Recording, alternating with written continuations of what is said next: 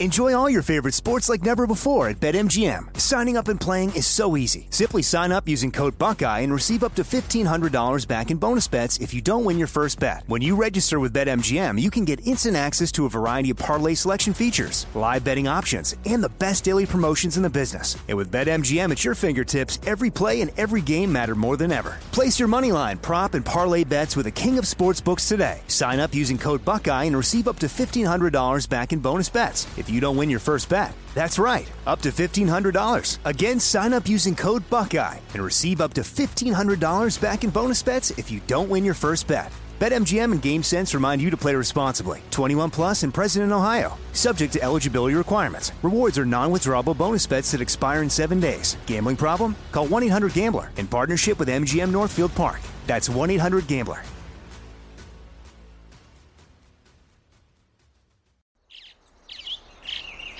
Getting ready to take on spring? Make your first move with the reliable performance and power of Steel battery tools. From hedge trimmers and mowers to string trimmers and more, right now you can save $50 on select battery tool sets. Real Steel.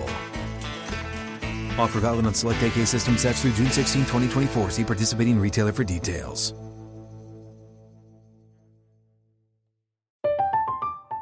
I'm Katya Adler, host of The Global Story. Over the last 25 years, I've covered conflicts in the Middle East, political and economic crises in Europe, drug cartels in Mexico. Now I'm covering the stories behind the news all over the world in conversation with those who break it. Join me Monday to Friday to find out what's happening, why, and what it all means. Follow The Global Story from the BBC wherever you listen to podcasts. Countdown with Keith Olbermann is a production of iHeartRadio.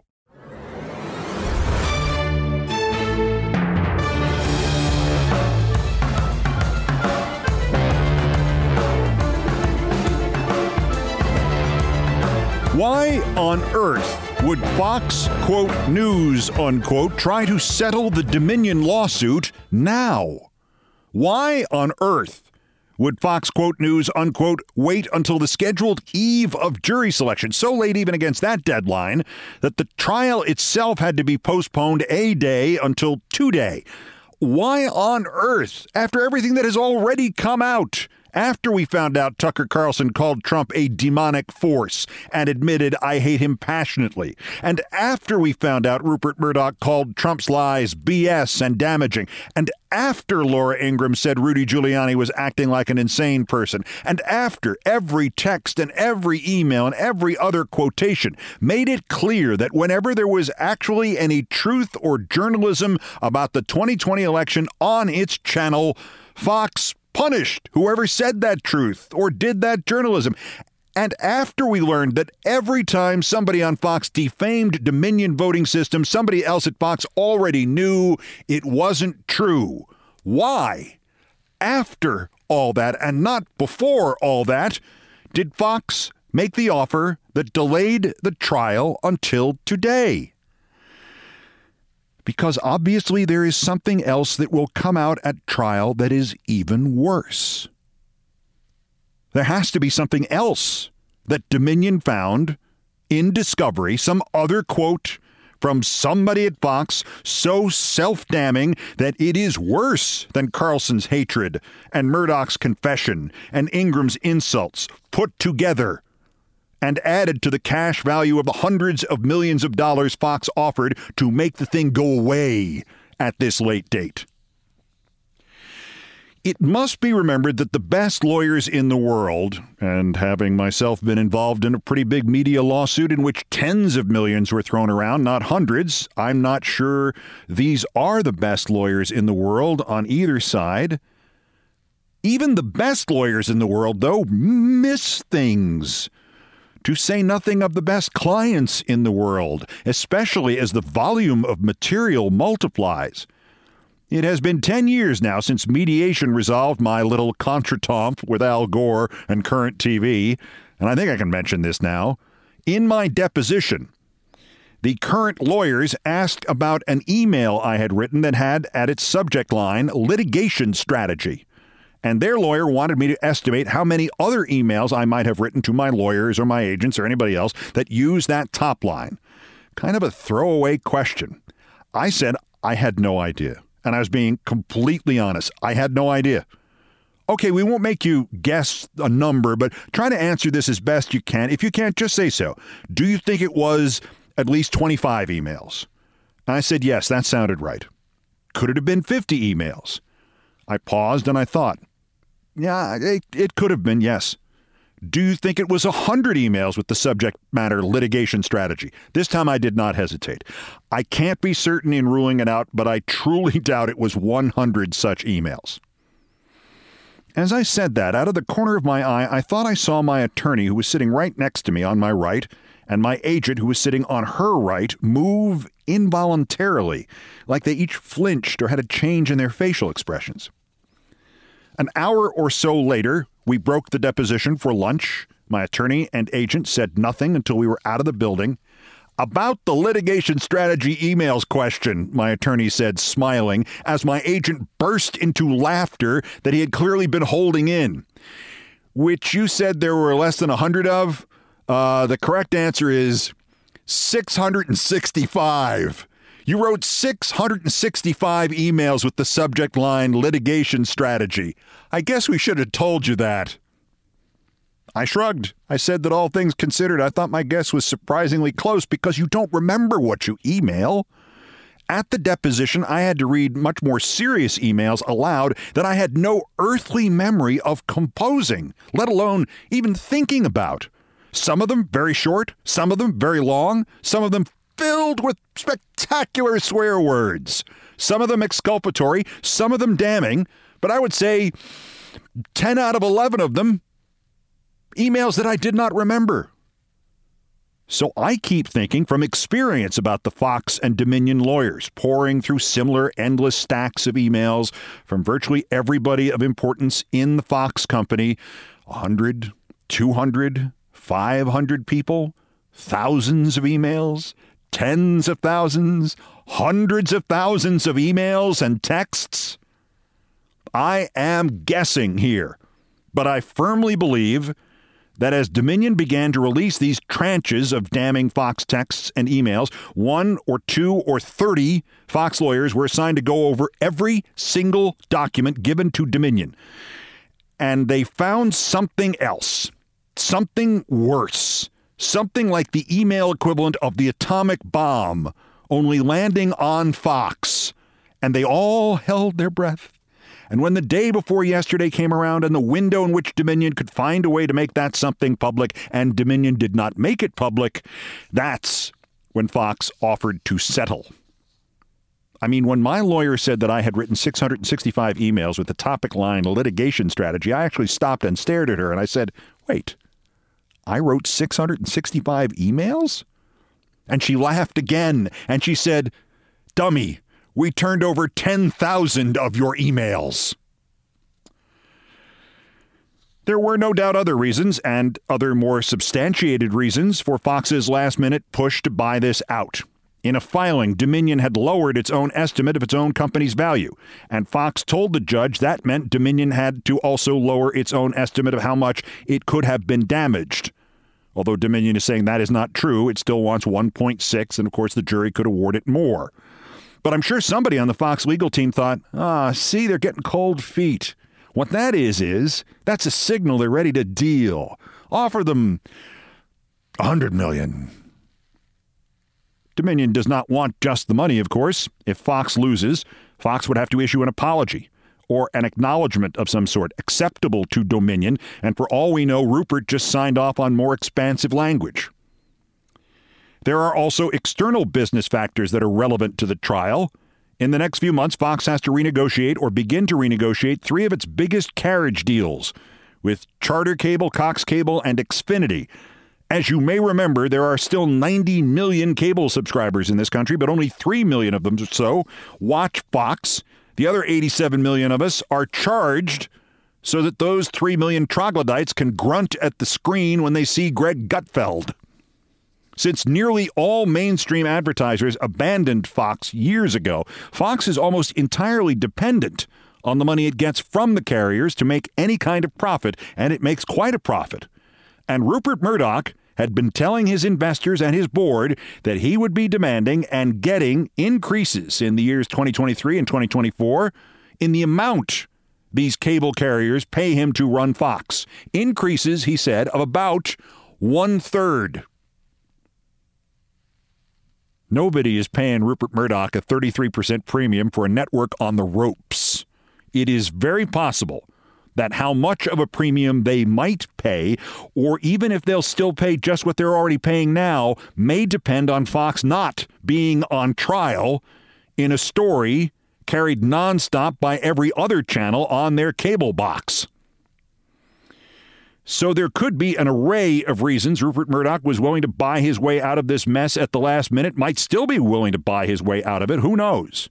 But to me, there has got to be a wild card, and the most damaging wild card imaginable is some kind of quote, some insult, some admission, something that would make Tucker Carlson's dismissal of Chump look like a Lindsey Graham love letter to the defendant. I mean, maybe there's something in there about Clarence Thomas. Like, I don't know, the billionaire Hitler stan he sold his mother's house to 9 years ago is, I don't know, let Clarence's mom live there rent-free all this time. Oh, wait, that's not in the Fox docs. That's in the CNN story in which a source close to Thomas told them overnight Sunday that Thomas was going to amend his financial disclosure forms to correct his lie. Omission. Honest mistake. I was told there would be no math. Quoting CNN, as a part of the negotiated sale price, Williams, who was 85 at the time of the deal, was given an occupancy agreement to be able to live in the home for the rest of her life, the source said. She lives rent-free, but is responsible for paying the property taxes and insurance. So Leola, Clarence Thomas's mom, rent-free forever. That's something else Clarence Thomas should have included in his financial disclosure forms, but did not. You may recall that when ProPublica broke the original story 2 weeks ago this Thursday, Clarence's lifelong friend, ever since they met a little while after Clarence went on to the Supreme Court, and he so loves Clarence that he gives him free vacations that would cost you $500,000. After the article came out, this friend denied nothing, confirmed the whole thing, and insisted it was all above board. But now, the Dallas Morning News got Harlan Crow to sit down for 2 hours, and all of a sudden, quote, I think it's a political hit job. The media and this ProPublica group in particular, funded by leftists, has an agenda to destabilize the court. What they've done is not truthful. It lacks integrity, factually incorrect, and being written with a strong political agenda. I have to set the record straight, said Harlan Crow. Of course, ProPublica told Crow everything it was going to report long before it reported any of it. It gave both Crow and Thomas written questions. It printed Crow's response in full. He said none of these things 2 weeks ago. In short, he was lying then or he's lying now. More relevantly, Mr. Crow, for a man who's had nearly 2 weeks to come up with something good, spun a pretty far-fetched sounding tale of his friendship with Clarence Thomas. They met 27 years ago, quoting the paper's account. Crow was in Washington, D.C., and talking with executives of the National Center for Policy Analysis. They told him that Thomas was doing a speaking engagement for them in Dallas, and Crow offered to fly Thomas to Texas since he and his private jet were headed home. I had never met him, Crow said. During that flight, we found out we were kind of simpatico. We're the same age. We grew up in the same era. We come from absolutely polar opposite life stories, but we had a lot in common. Oh, yeah? Like what, Harlan? What do you and Justice Thomas talk about? I can't talk to Clarence without him asking all about the kids. What are they doing? Crow told the Dallas Morning News that Thomas supported the wrestling team that Crow's son was on in Texas. Friends do stuff like that, he said. Then came the real censure. The true bond of their friendship. Quote, we have a dog named Otis that Clarence particularly likes. We talk about dogs a lot. Otis? Otis. My man? Otis? You've talked about Otis for 27 years? I mean, I love dogs.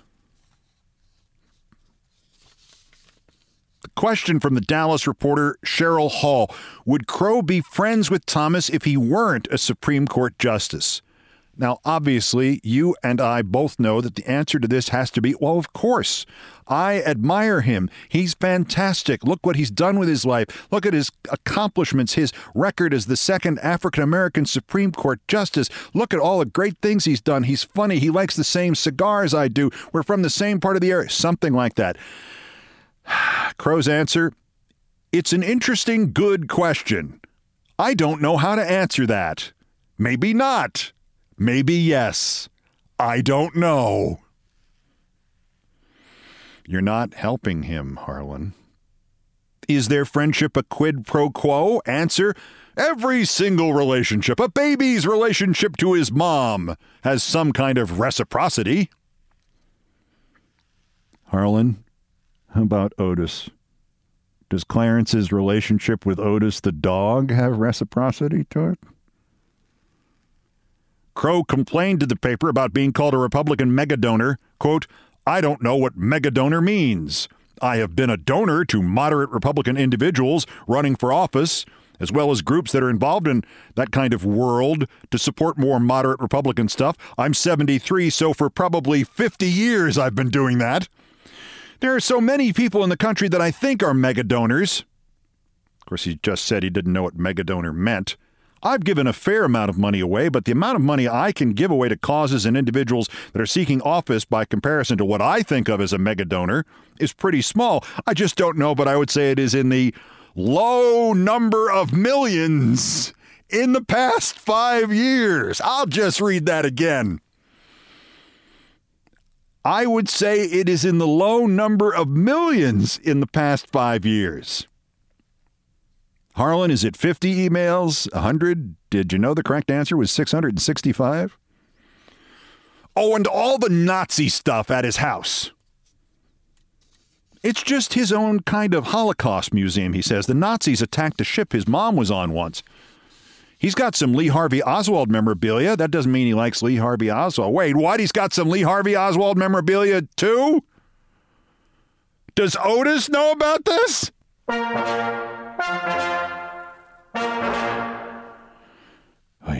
Lastly, not a story of substance, just a neat little Freudian slip. This is the Florida Congressman Greg Steube on Newsmax last night revealing his presidential endorsement.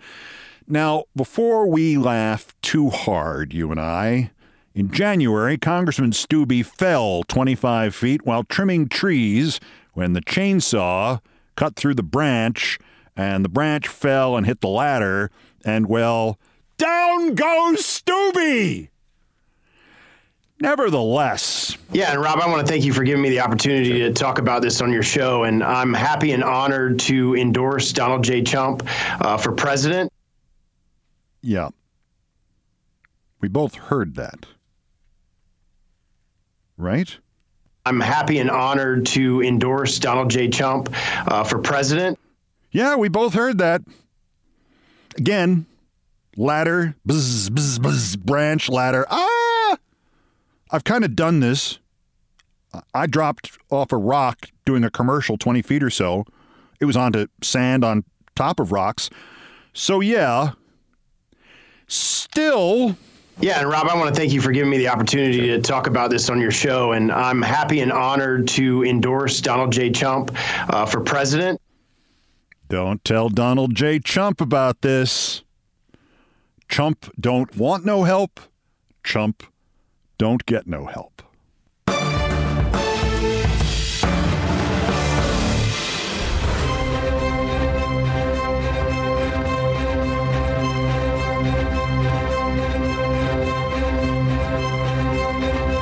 What it is, Big Mama, my mama didn't raise no dummy.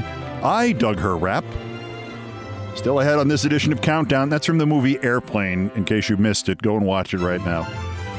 Still ahead on this edition of Countdown, what would you do if you were running against Donald J. Chump for the presidential nomination and you wanted people to like you? Well, shut down Disney World, of course. Good work, Ron DeSantis.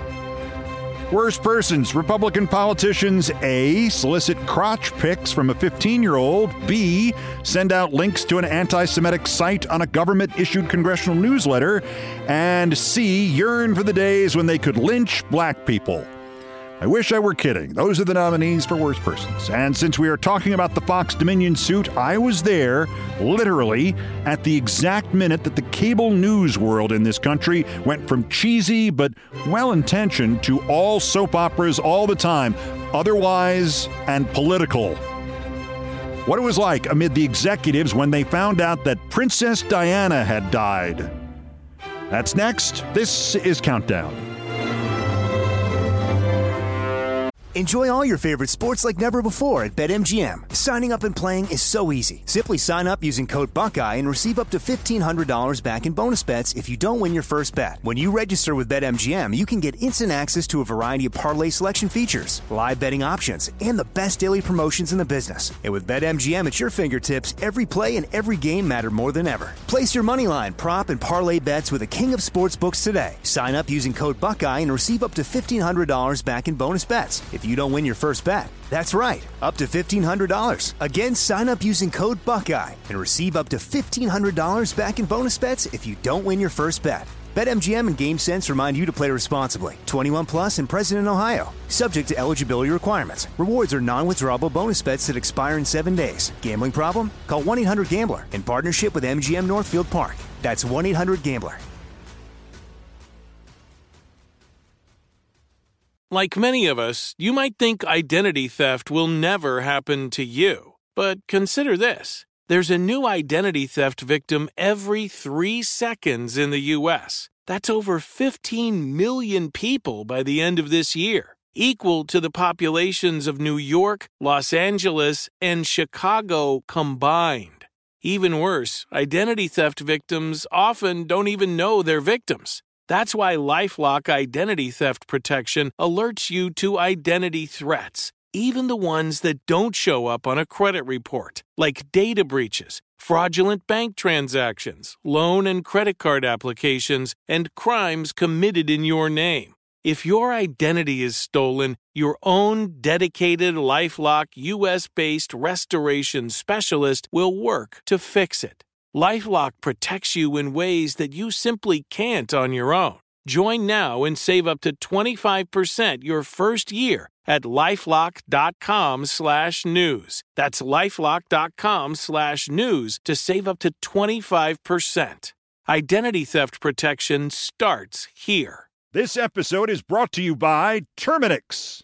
Terminix can't help you run for office or take on the country's biggest problems, but they can help you solve one of the peskiest problems at home, pests. You know, the ants in your kitchen, the roaches under your sink, even the termites in the walls. Because when pests show up, so does Terminix. No matter what type of pest it is, they can Terminix it fast with personalized pest care that puts you in control. Their expertly trained technicians may not know intricate political strategy, but they know their local pest pressures, and with customized plans tailored to your specific situation, you get everything you need to not just get pests out, but keep them out for good. Between their speedy service, caring technicians, and over 95 years of experience, it's no mystery why they're trusted by homes and businesses everywhere. So if you have a pest problem, don't stress it, Terminix it. Visit Terminix.com to book your appointment online today. That's TERMINIX.com to book online today. This is Countdown with Keith Olbermann, my crazy friend. Postscripts to the news, some updates, some insights, some snarks, some predictions, some stuff we couldn't get into the first section. Dateline, Lake Buena Vista, Florida. Hello. The short man in the high heels accidentally found himself back in his home state and took another huge L there yesterday. Ron DeSantis attacking Disney again because Disney responded to his previous attack about being pro-LGBTQ by using the legal processes the state gave Disney years ago. DeSantis has now threatened to send in inspectors to inspect everything at Disney World, which of course implies that if Disney caves to him, Florida will never inspect anything at Disney World. Have fun on those rides, kids. DeSantis also threatened to build a state prison next to the amusement park because nobody looks out for the children the way Republicans do. Disney's response this time, it promptly trolled the mini governor by announcing its first Disney World Pride Night during Pride Month in June. The public's response? Pretty much laughter, two especially good lines, one from comedy writer Ben Rosen, quote, thinking of ways people will like me enough to vote for me for president. I'm going to shut down Disney World. And from Robert J. Ellingsworth, does this delusional hatred of Disney World have anything to do with DeSantis not being tall enough to go on the rides? Oh, Rhonda.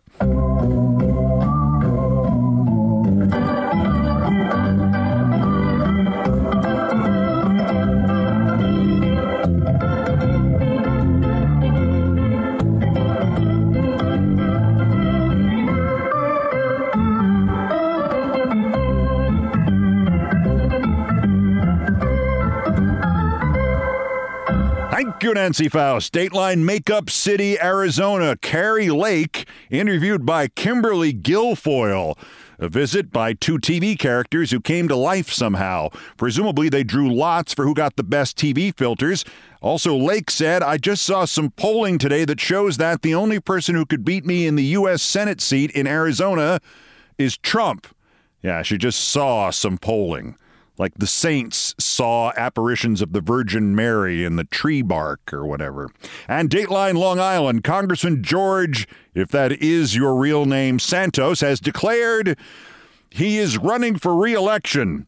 His announcement extols his claim that he has introduced and co-sponsored more bills than any other New York freshman member of Congress, that he's been a fearless champion of conservative values, and that he is immortal and he can fly. Okay, I made those last two ones up, but I got you to think, huh? In the announcement of this self-deluded nutjob who thinks he's gotten away with it, there is one genuine laugh line, and I did not make this up. The next to last sentence. George Santos is a lifelong New Yorker. Except the 4 years in Brazil and the one he spent in Orlando? No, Florida.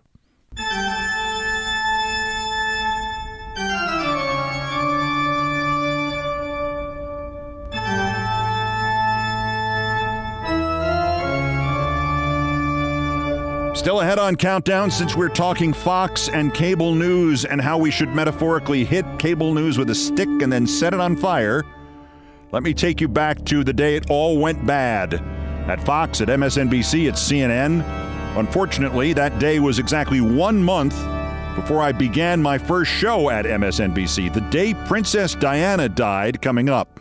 First time for the Daily Roundup, the miscreants, morons, and Dunning-Kruger effect specimens who constitute today's worst persons in the world. The bronze Ari Alexander, the January 6th Stop the Steal dude who has made himself look as much like Sammy Davis Jr. as possible. The Daily Beast reports Ari Alexander has been credibly accused of asking for photos of the genitalia of a then 15-year-old boy. Alexander, real name Ali Akbar, issued an apology in an interview with the website, which quotes a screenshot of a text Ari Alexander sent to a now 21-year-old guy named Aiden Duncan, to whom in 2017 Alexander was offering an internship. Quote, "You don't even send me videos anymore, no good jack-off material." Wait, Ari Alexander wanted videos of jack-offs? Like Junior and Eric Trump giving speeches? Oh, I get what he means. More seriously, it was this Alexander clown who referred to the, quote, Lincoln Pedo Project a couple of years after he was trying to seduce a 15-year-old. The bronze, Dr. Paul Gosar, the insurrectionist congressman from Arizona, who's been having some kind of really excruciatingly slow neurological or psychological breakdown, or both, in public for years.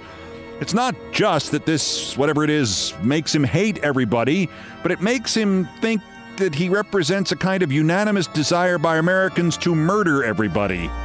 Gosar sends his constituents a newsletter transmitted by the official web server of the House of Representatives, and in the most recent April 16th edition, he included a link to an article from a site called Veterans Today. Veterans Today is actually an anti-Semitic site so vile that it manages to claim at the same time that it denies the Holocaust ever happened and then blames the Holocaust on, quote, the Jewish Zionists. Well, currently at the site is this article Paul Gosar has linked to, which shows a big picture of Paul Gosar, and then on top of it, this headline. Congressman, semicolon, Jewish warmongers Newland and Blinken, quote, are dangerous fools who can get us all killed, end quote. That's what Congressman Paul Gosar wants you to read about himself. This man needs a lobotomy. But our winners, the soon-to-be former administrators of McCurtain County, Oklahoma. McCurtain County, that's Broken Bow. And Batiste, which is spelled Battiest, by the way. You know, just west of Texarkana. Anywho, say goodbye to Sheriff Kevin Clardy, District Commissioner Mark Jennings, Investigator Alicia Manning, and Jail Administrator Larry Hendricks.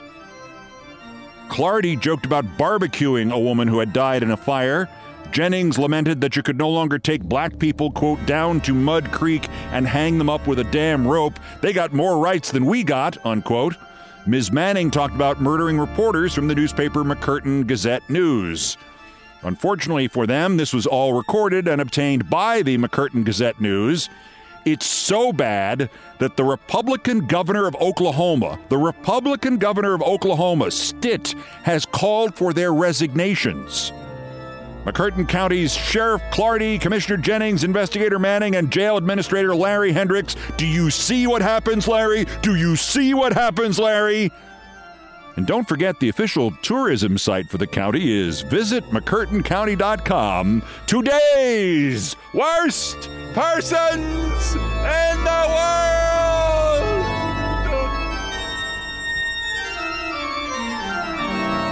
Enjoy all your favorite sports like never before at BetMGM. Signing up and playing is so easy. Simply sign up using code Buckeye and receive up to $1,500 back in bonus bets if you don't win your first bet. When you register with BetMGM, you can get instant access to a variety of parlay selection features, live betting options, and the best daily promotions in the business. And with BetMGM at your fingertips, every play and every game matter more than ever. Place your moneyline, prop, and parlay bets with the king of sportsbooks today. Sign up using code Buckeye and receive up to $1,500 back in bonus bets if you don't win your first bet. That's right, up to $1,500. Again, sign up using code Buckeye and receive up to $1,500 back in bonus bets if you don't win your first bet. BetMGM and GameSense remind you to play responsibly. 21 plus and present in Ohio. Subject to eligibility requirements. Rewards are non-withdrawable bonus bets that expire in 7 days. Gambling problem? Call 1-800-GAMBLER in partnership with MGM Northfield Park. That's 1-800-GAMBLER. This episode is brought to you by Terminix. Terminix can't help you run for office or take on the country's biggest problems, but they can help you solve one of the peskiest problems at home, pests. You know, the ants in your kitchen, the roaches under your sink, even the termites in the walls. Because when pests show up, so does Terminix. No matter what type of pest it is, they can Terminix it fast with personalized pest care that puts you in control. Their expertly trained technicians may not know intricate political strategy, but they know their local pest pressures, and with customized plans tailored to your specific situation, you get everything you need to not just get pests out, but keep them out for good. Between their speedy service, caring technicians, and over 95 years of experience, it's no mystery why they're trusted by homes and businesses everywhere. So if you have a pest problem, don't stress it, Terminix it. Visit Terminix.com to book your appointment online today. That's TERMINIX.com to book online today. From BBC Radio 4, Britain's biggest paranormal podcast is going on a road trip. I thought in that moment, oh my God, we've summoned something from this board. This is Uncanny USA. He says, somebody's in the house, and I screamed. Listen to Uncanny USA wherever you get your BBC podcasts, if you dare.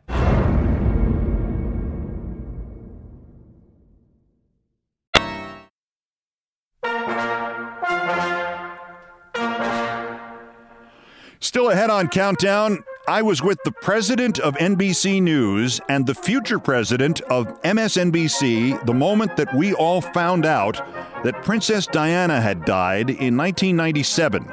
What happened that evening with those men is at the root of the Fox News Dominion lawsuit and the evil that cable news has become. Things I promise not to tell next. First, in each edition of Countdown, we feature a dog in need. You can help. Every dog has its day. Elsa is a Chihuahua mix who is now on Staten Island, New York, rescued by Near and Far Animal Foundation there. They took her in when a cyclone threatened her home, and the humans left without her. She's lost her hair. She got a terrible skin infection while living on the streets after this nonsense happened. She'll need antibiotics and medicinal shampoos for a while, but they're trying to raise only about $500 more for her. That's it. No surgery, just TLC. If you can donate, you can find Elsa on cuddly.com or on my Twitter feeds. I thank you, and Elsa thanks you.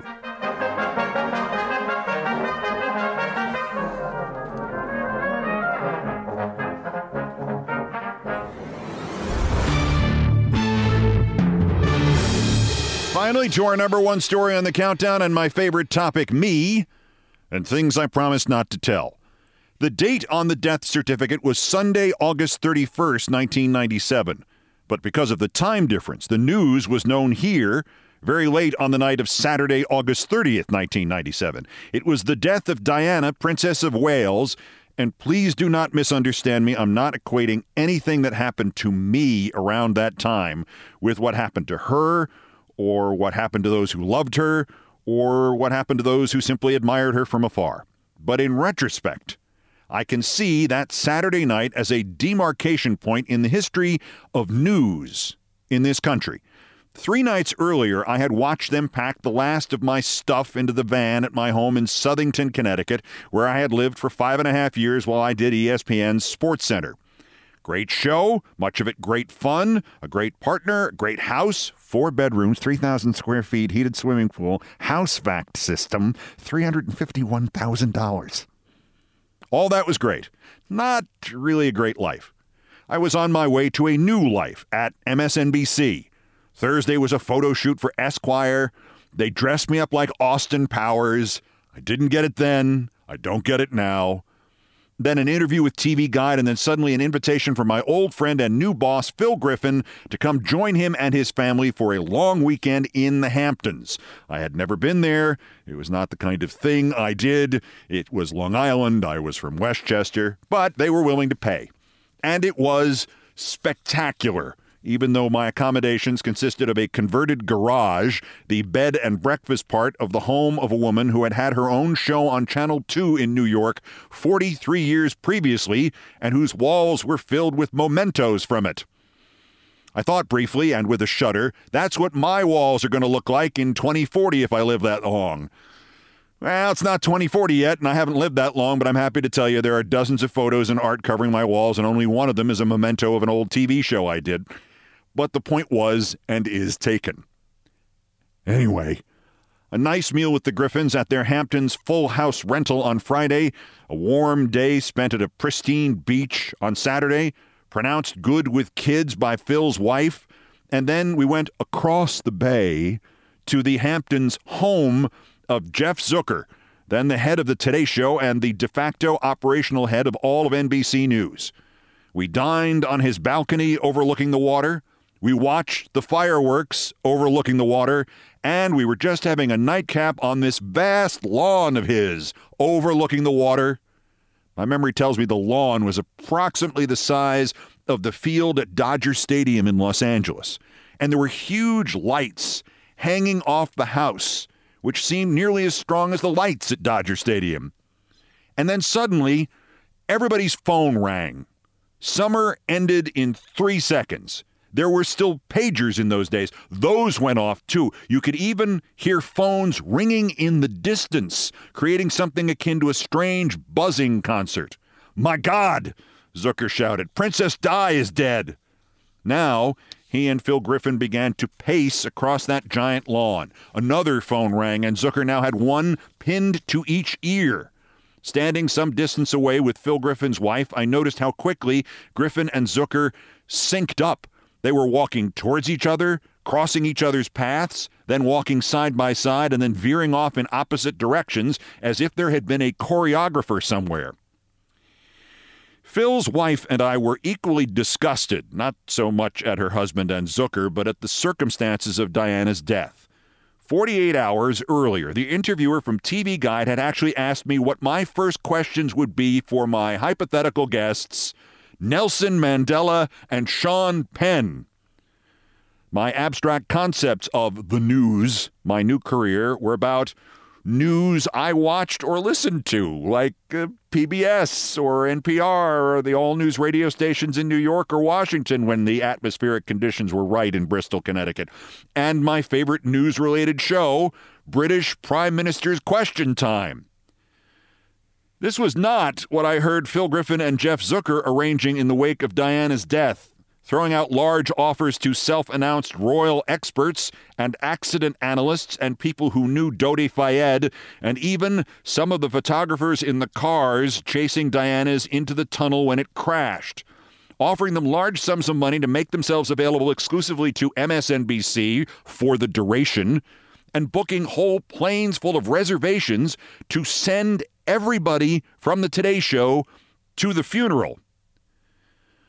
Now, look, I was 37 years old then. I already understood these were the necessary logistical moves of smart executives. Sad and terrible things happened, and people still had to go on and cover them. But there was something exceptionally callous and cold about the choreographed dance I was watching. As I said to Phil's wife, the tabloid media has been chasing celebrities for years, and tonight they finally got one.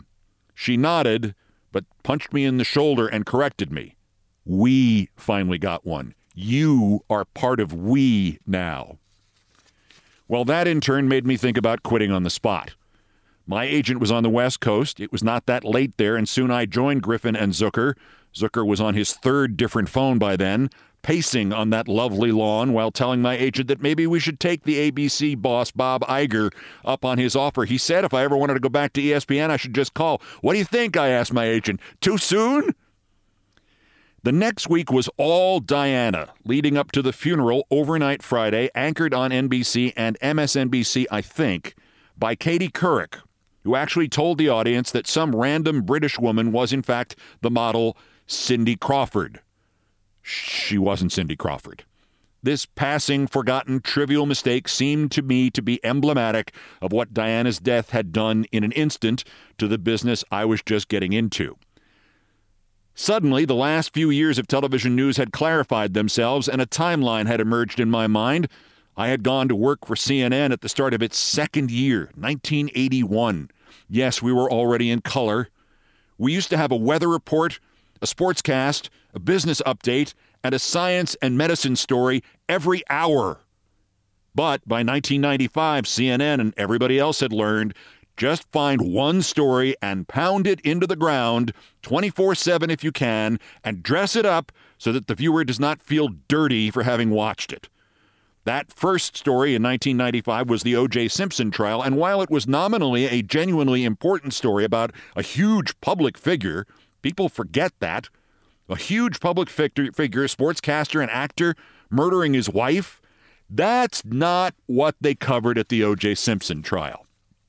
They were covering every salacious detail. They were covering literally every bloodstain. They were covering interracial marriage. They were pitting whites against blacks. They were sometimes, I saw it happen, making up bombshell stories. And all the people now running MSNBC, which I was joining in its second year, were those who had covered themselves in glory or covered themselves in something at the OJ trial. It is not coincidental that one media organization was discussed by the judge, Lance Ito, for doing a fair job of covering the O.J. Simpson trial. That organization was ESPN SportsCenter. Anyway, television news has never been the same. There was some argument for 24/7 coverage of the Simpson trial because it was a daily thing.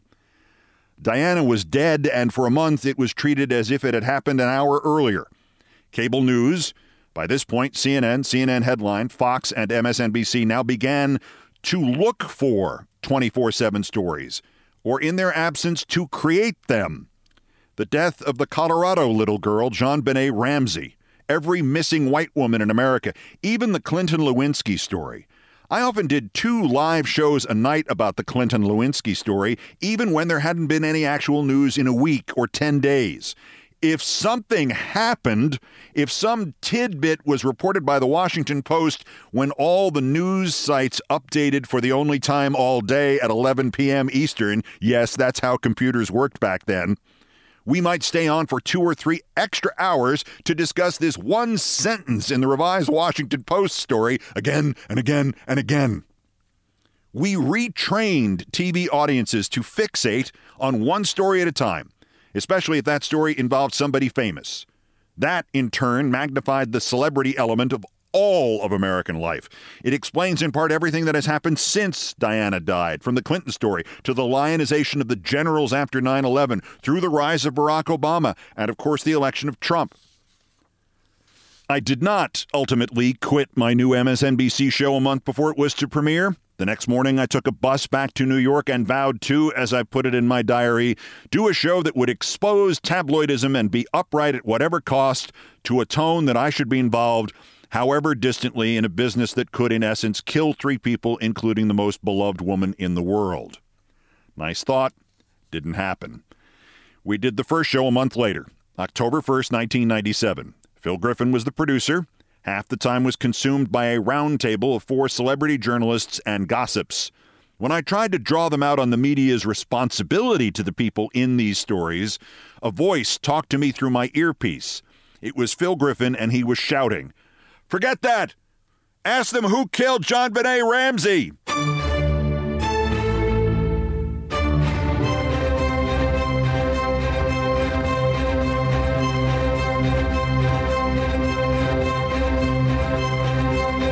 I've done all the damage I can do here. Thank you for listening. Here are the credits. Most of the music was arranged, produced, and performed by Brian Ray and John Philip Chanel. Brian and John are the Countdown musical directors. All orchestration and keyboards by John Philip Chanel. Guitars, bass, and drums by Brian Ray. Produced by TKO Brothers. Other Beethoven selections have been arranged and performed by the group No Horns Allowed. The sports music is the Olbermann theme from ESPN2. It appears courtesy of ESPN Inc. and was written by Mitch Warren Davis. Our musical comments come from Nancy Faust, the best baseball stadium organist ever. And our announcer today was Tony Kornheiser, my crazy friend. Everything else was pretty much my fault. So that's Countdown for this, the 833rd day since Donald Trump's first attempted coup against the democratically elected government of the United States. Please don't forget, keep arresting him while we still can. The next scheduled countdown is tomorrow, so until then, I'm Keith Olbermann. Good morning, good afternoon, good night, and good luck.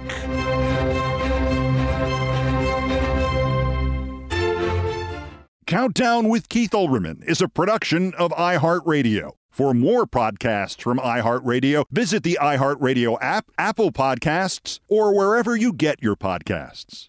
At Bet365, we don't do ordinary. We believe that every sport should be epic. Every home run, every hit, every inning, every play. From the moments that are legendary to the ones that fly under the radar. Whether it's a walk-off grand slam or a base hit to center field. Whatever the sport, whatever the moment. It's never ordinary at Bet365. 21 plus only. Must be present in Ohio. If you or someone you know has a gambling problem and wants help, call 1-800-GAMBLER. I'm Katya Adler, host of The Global Story. Over the last 25 years, I've covered conflicts in the Middle East, political and economic crises in Europe, drug cartels in Mexico. Now I'm covering the stories behind the news all over the world in conversation with those who break it. Join me Monday to Friday to find out what's happening, why, and what it all means. Follow The Global Story from the BBC wherever you listen to podcasts. Xumo Play is your destination for endless entertainment. With a diverse lineup of 350-plus live channels, movies, and full TV series, you'll easily find something to watch right away. And the best part? It's all free. Love music? Get lost in the 90s with iHeart 90s, dance away with hip-hop beats, and more on the iHeartRadio music channels. No logins, no signups, no accounts, no hassle. So what are you waiting for? Start streaming at play.xumo.com or download from the app and Google Play stores today. All you can stream with Xumo Play.